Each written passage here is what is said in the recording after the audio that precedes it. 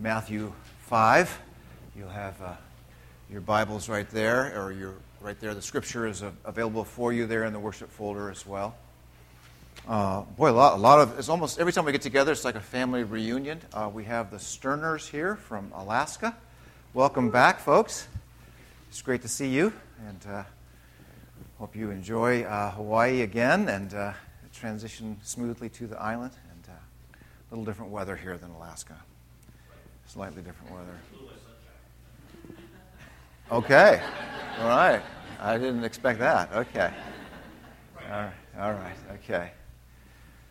Wow. Okay, so I've been doing a series of sort of reflective type sermons on my sabbatical, which was 6 months long, and so in July I did 3 messages really about the things that I was discovering about myself, the things that were rumbling around in my heart that I probably couldn't detect or understand until I had quiet and had a chance to reflect. And so this morning, really, while I was preaching in July, I kept thinking, those first 3 Beatitudes, you ought to speak on those. And then I'd preach again on a different subject. And, those first 3 Beatitudes, those are probably what you should speak on. So coming into this Sunday, I thought, I think I'm going to speak on those first 3 Beatitudes as such a connected theme for my own heart, and I hope that you will identify with these today. So let's take a moment and let's pause and ask our God to be with us in a special way. Father, thank you for this moment. I'm the recipient of your incredible grace toward me, and I pray that as this Sunday unfolds and we enter into hearing from you and listening to you, we will truly be taken back by the grandeur of the gospel. Help us if we are tired. Help us if we are anxious.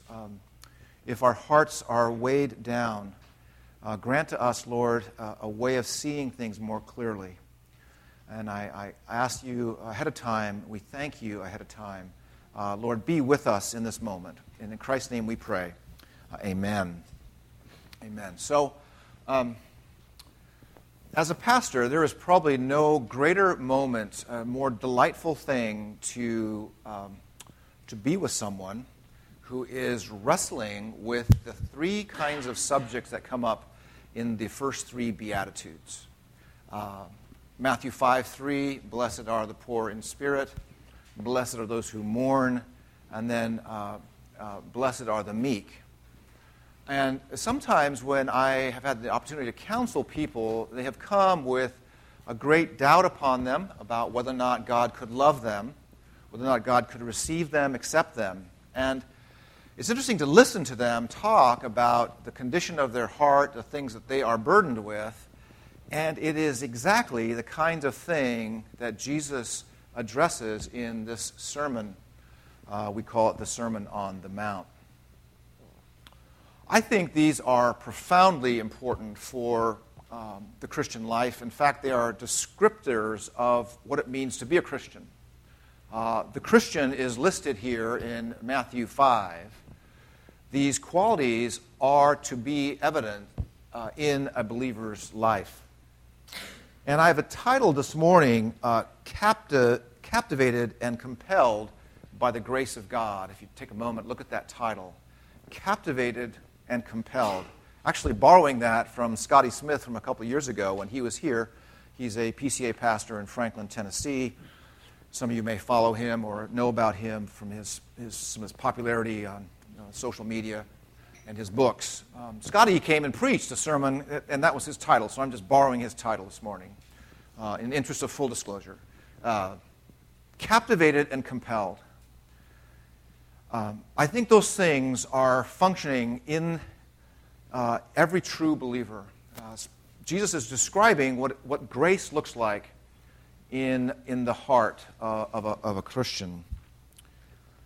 First of all, I want to make sure that we understand that the Beatitudes are not someone who is trying to produce these things in their life and therefore trying to be acceptable to God. So they're making an effort to do, say, peacemaking or trying to figure out how to become poor in spirit, and therefore then they would somehow earn God's favor. Nothing could be further from the truth, because Jesus is not looking for obedience. He's actually declaring a blessed state apart from obedience. And so let's take a look at these first three Beatitudes, because I really think they all are interconnected. Clearly, you can go through these statements from Jesus, and you can find a connectivity between all of them. But these first three are very instructive, and I would suggest that they are progressive. You get the first one, and then you move into the second one, and then you move into the third one. And so this morning I want to just look at blessed are the poor in spirit, blessed are those who mourn, and blessed are the meek. I want you to notice first in the verse 3 of Matthew 5, when Jesus says, blessed are the poor in spirit, how countercultural that statement is and has always been. There's nothing like the words of Jesus here. There is no religious system or teacher that would ever say this. There is something to be done, most religions teach, something to be done, some activity to be performed, and then you will find peace, then you will find what you're looking for. You need to do this activity.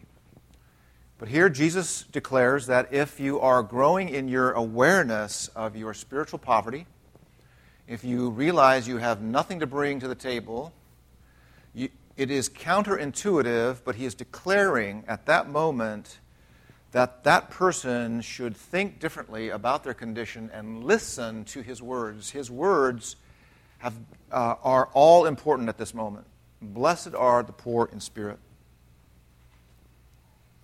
In fact, nothing could be more important for a foundation for the Christian life than these three Beatitudes. Are you experiencing this quality of poorness of spirit? Are you increasingly aware of a continual cry to God, oh God, here's where I fall short. Oh God, here's a new awareness of my inability, apart from your grace, to do anything. We think about Caniella going back to seminary, and I've often been reflecting on seminary students these days. I'm not sure why. I sort of want to walk into the classroom and grab them by the shirt and get their attention, various reasons.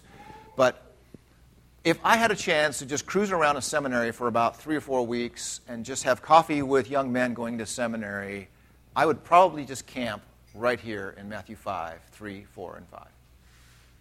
There is enough here, if it could function as a foundation for a young man's life and ministry.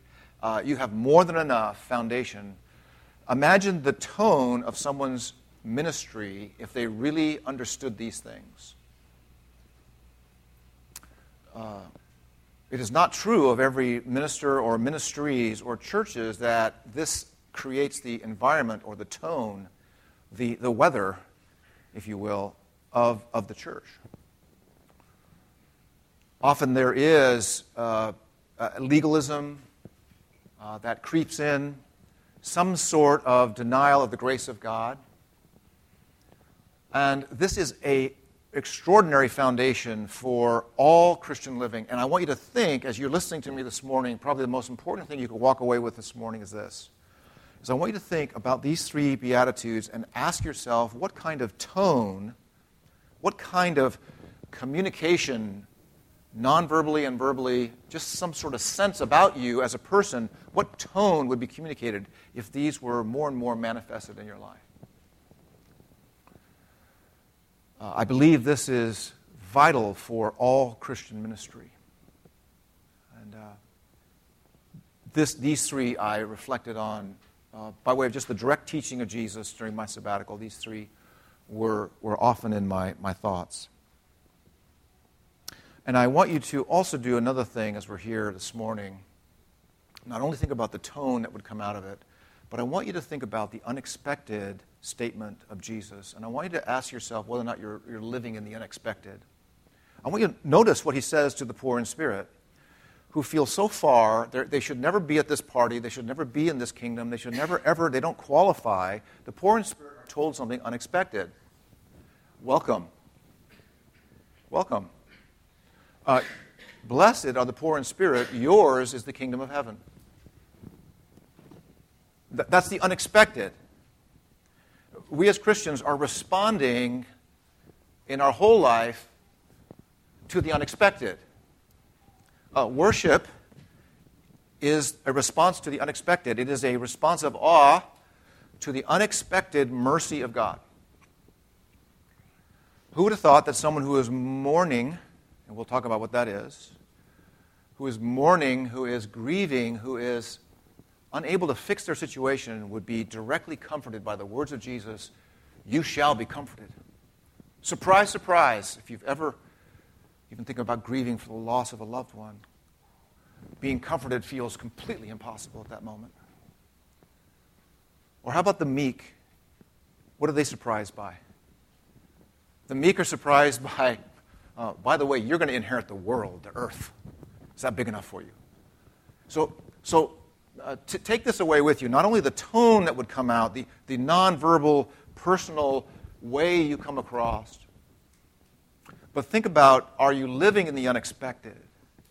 Are you like, whoa, that's something to dwell on, work at it, become enchanted with that, if you will. So, and again, I do that because we lose our joy, don't we? We lose our joy as Christians, and there's something to the rediscovery of the unexpected that is vital for our lives.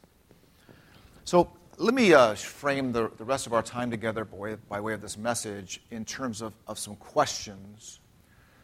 Questions that the person who is experiencing poor spirit, what are the kinds of questions they would be asking? Someone who is mourning, what are the kinds of questions they would be asking? And then someone who is meek, what are the kinds of questions they would be asking? The poor in spirit. They're kind of asking this. They're beginning to sense, if we put it in the first person here, I feel and sense only my spiritual poverty. My inability overwhelms me. All that I have tried hasn't worked. The saviors I have created have not come through. I see something now of what I have refused to give. I have refused to give a glorious, beautiful God honor. I've refused to give him obedience. I've taken delight in another path. I found other idols. And now I am seeing that no amount of cleverness on my part, no effort, will work. Nor can it ever work. Before God's law, I am exposed.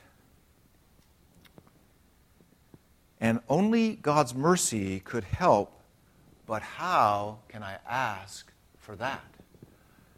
I would suggest that the person who's experiencing this quality of poorness of spirit is asking the question, I am too far gone. I know that I could only be rescued by the mercy of God, but how can I ask for that? I certainly can't demand it. So there's a lot of tension in this. There's a lot of anxiousness. There are people in churches today who do not know or have not been blessed with clear gospel communication.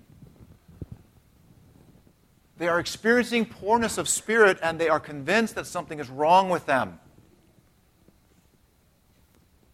They are no longer trying to be a Pharisee. They're tired.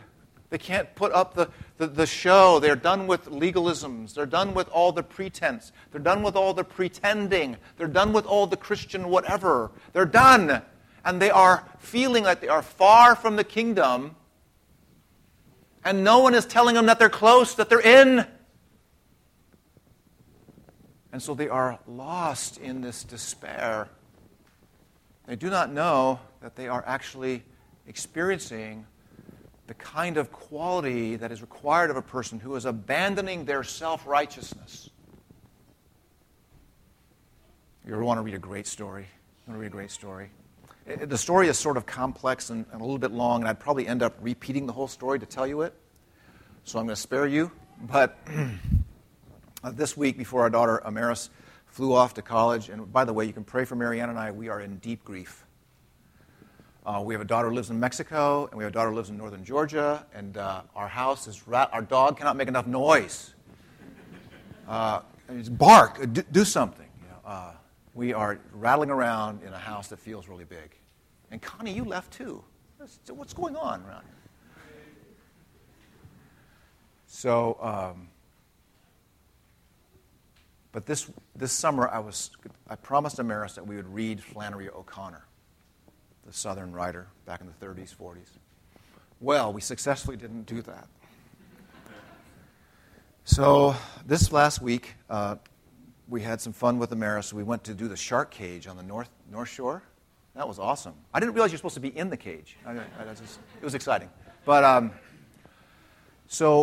and then that same day, I read out loud in our kitchen with various actors, voices for the different people. But I read out loud for Amaris a short story from Flannery O'Connor called Revelation.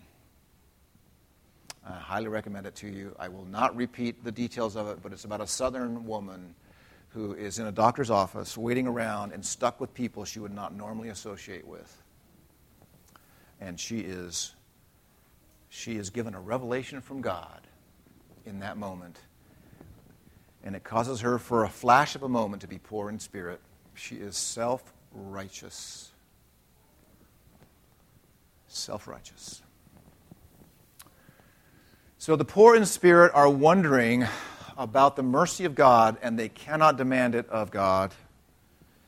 Psalm 51, verse 16, you will not delight in sacrifice. This is David repenting. You will not delight in my activity. Or I would give it.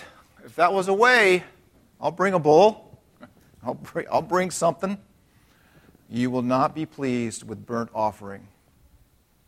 Romans 5:6, for while we were still weak at the right time, Christ died for the ungodly. That's the gospel.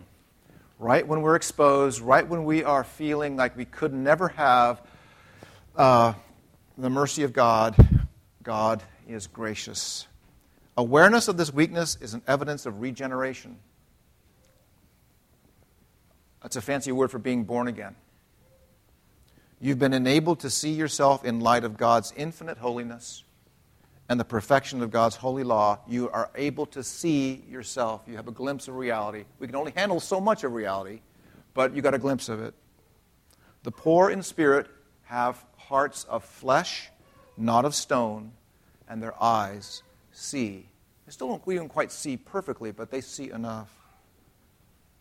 And in these first three Beatitudes, poor in spirit, mourning, and meekness, in these three Beatitudes, we're seeing God revealing the true condition of a person, but also, here's the good news, God rebuilding of a person, God's rebuilding strategy for a person. It is the re-imaging of a person. We are fallen. We are not what we ought to be. We're aware of our condition, and God, through Jesus, is restoring us to our status as image bearers. It's a good thing. It's a beautiful thing. And notice the unexpected statements of Jesus. Those are to restore us, mostly by living in the hope of these promises. So, let's move to mourning then. Blessed are those who mourn. Really, I think the first two Beatitudes are describing repentance. They're describing the heart that is now agreeing with God. Blessed are those who mourn, for they shall be comforted. Those who mourn have become their own self-accusers. In our cultural day, we can blame our DNA, our lack of sleep. We can blame our parents. We can blame our circumstances. It keeps going. Lots of creativity, personally, academically. Scholars will help us find something outside of ourselves, and Jesus locates the problem within us. And by the way, there is a movement in the Beatitudes. It is, right now we're going this way. We're going this way. Kind of feels uncomfortable. But guess what? We're going to move outward. Blessed are the merciful. That's going outward. Blessed are the peacemakers. That's going outward. Blessed are those who are persecuted. Well, they went out with a message. See what I'm saying? So it starts inward. The heart is reestablished in the love and goodness of God and His favor.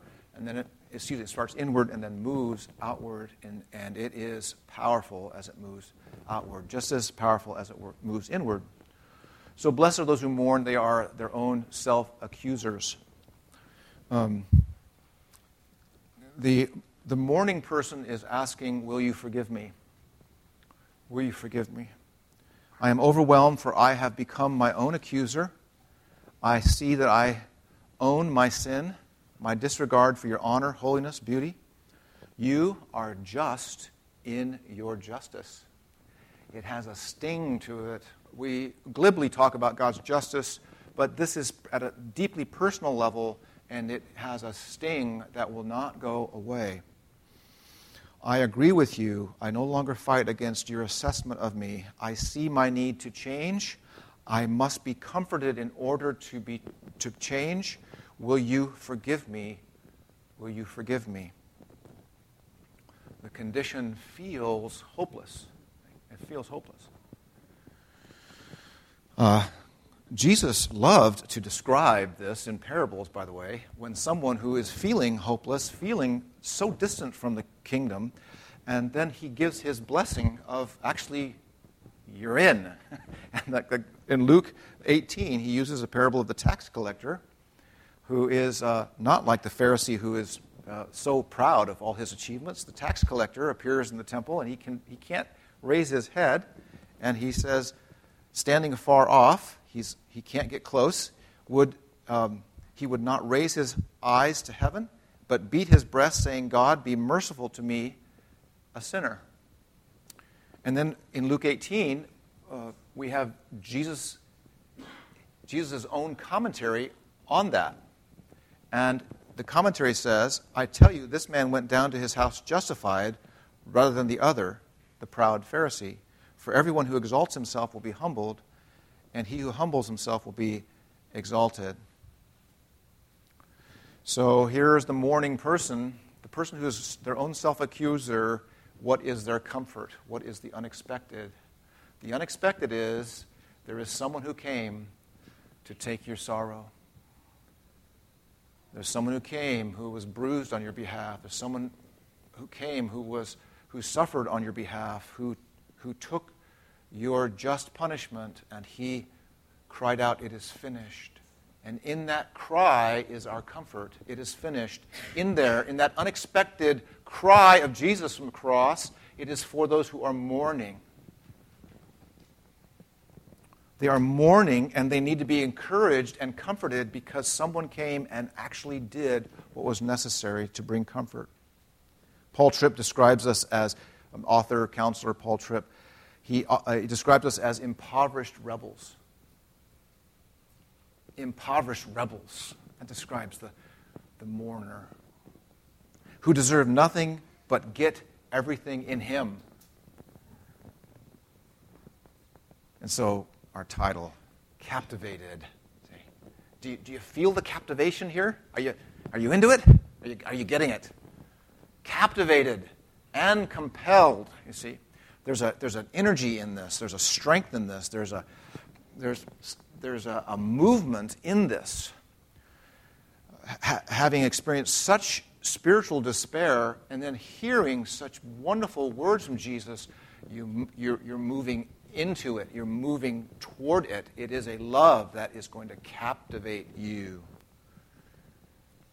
And so far in these two first Beatitudes, we have a declaration from Jesus. Listen to this.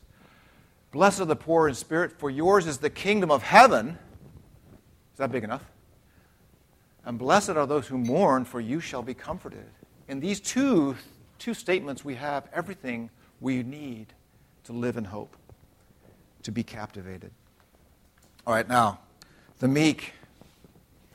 The meek. Caniella loves to read philosophers and historians. I think of Nietzsche. Nietzsche hated the concept of meekness. Hated the idea that we could not assert our will and become Superman, as it were, and through the power of our wills achieve what we need to do in life. The idea of being meek was despised by him and by others. Meekness, Jesus highlights, blessed are the meek. Well, let's talk about these. I think we should define it, and here it is. It's a significant loss of self-awareness and self-importance.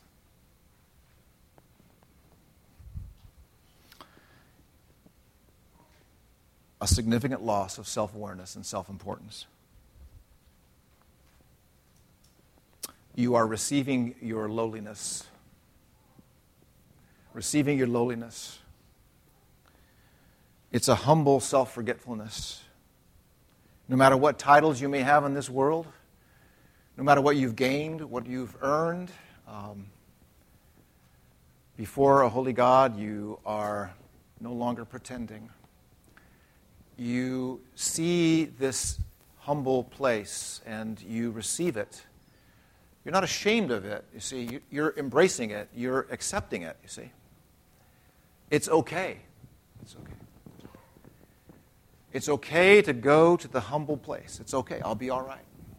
I'm accepting this. But there's a question that the meek is asking, I think. Because meekness is, I don't know, it's difficult. I guess we have Barnes & Noble left, right? Borders is gone. But Barnes & Noble, it's difficult to go down to Barnes & Noble. Maybe you can go and, meekness has become a bestseller. Is that possible? Top of the New York Times bestseller list? I don't think so. It's usually the person who is dynamic, charismatic, able to get their goals done, someone who is successful, right? That's how it all works, right? So meekness is a quality that is produced by God in the Christian. And here's the question I think that the meek person is asking. I see the power of self-will all around me. I see successful people around me. I see a world that I should chase after. And if I live out this humble identity, which seems so right before God, will I not be forgotten? Will I not be sort of just overrun, unnoticed, forgotten? I mean, I realize I need to be in this place. I realize that to be meek before a holy God and a sovereign God is right. But the meek are something rumbling around in their minds. Won't I be forgotten? Won't I be overwhelmed? Won't the world pass me by? Won't I fall off into an abyss of insignificance? And to these, Jesus says, you will inherit the earth. You see what he's doing? He's going after the fear. He's going after the fear of insignificance. He's going after the fear of what will this meekness do in the end?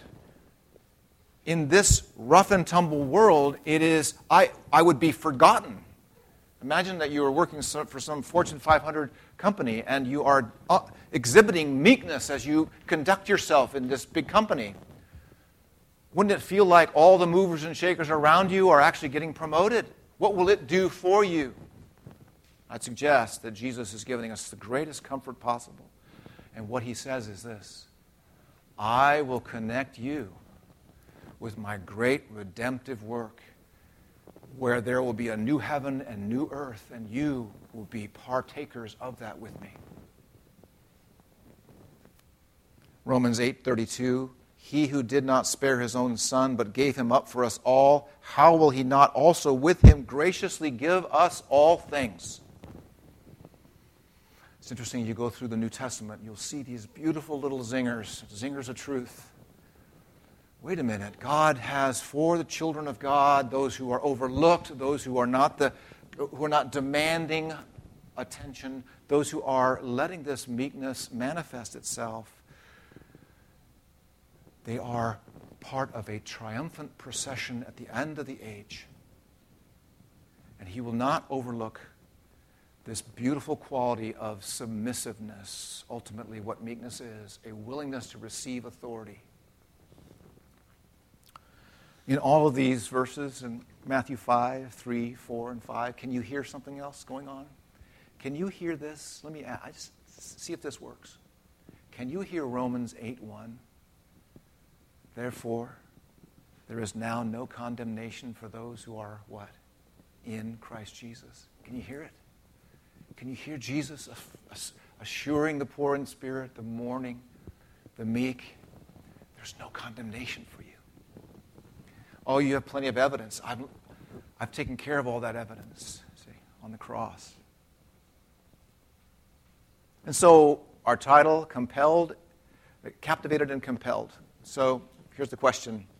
Are you compelled by these things? Am I compelled by these things?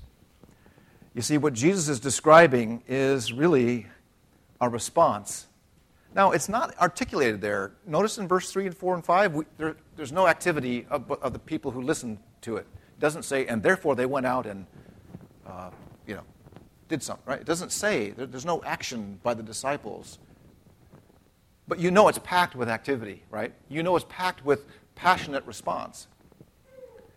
And it's sort of like this unspoken, how could we not respond to this? Again, I want you to pick up on that relational vibe of being so well loved. What's my tone? How do I come across? If this really is my condition before a holy God and I've been so well loved, what is my relational vibe? I've often used this. If I've used it before, please be merciful to me. Years ago, I was a youth guy in a church and went to a gathering of youth pastors in Colorado. And it was an ideal thing because it was during winter, and so we got to ski. This is a perfect conference, ready? You have about 2 hours of instruction in the morning, and then you're free to ski. That's like the best conference ever. So, a guy who wrote a book called Parenting Adolescents. His name's Kevin Huggins. He was our speaker. There's about 200 youth pastors from around the country. And in between sessions, Kevin Huggins would be available to talk, And so we're up there talking with him, and I remember hanging out there listening to the questions. And Kevin Huggins then addressed us as the days went on, and he said this. He said, after I talk and some of you come up and talk to me, right? So he's talking to a large group now. He says, some of you come up and talk to me. He says this. He says, I can tell in about 3 minutes whether or not you love me.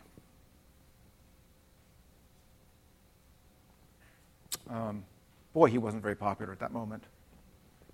I can tell in about 3 minutes whether or not you love me. What he meant was, and they asked this question, I wonder what your students feel when they're around you. That was his application to us, you see. See, when I use the word compelled by the love of God, there's something remarkably transformative about the way we think about people and our circumstances. If we are so well loved, what does it mean for us in our stance toward other people? You see, you were in really big trouble. Like, I can't describe to you how deep the weeds were before a holy God. You could not meet his demands for righteousness. You couldn't.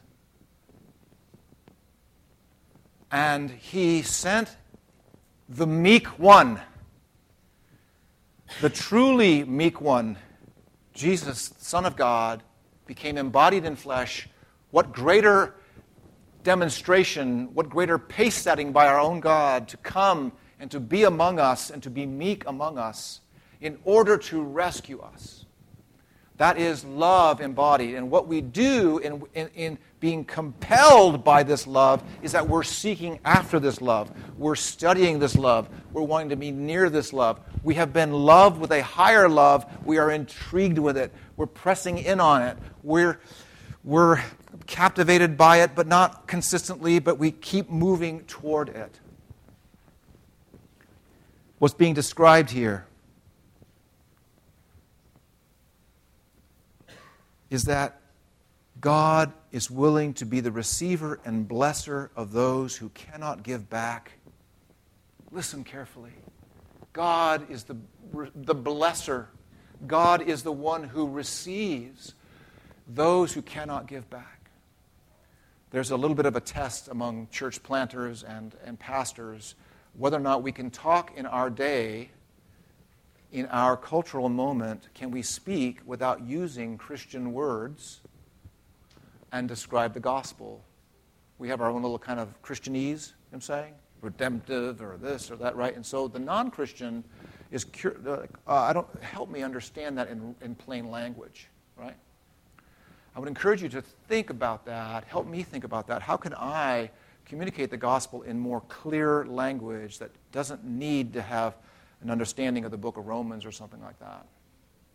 So I would encourage you, maybe it is this, that God receives and blesses those who cannot give back because of what Jesus has done. See? Captivated and compelled. So I want to encourage you, life in the church is all about being rebuilt. Life in the church is all about expressing this poorness of spirit, this mourning, this meekness in service to others.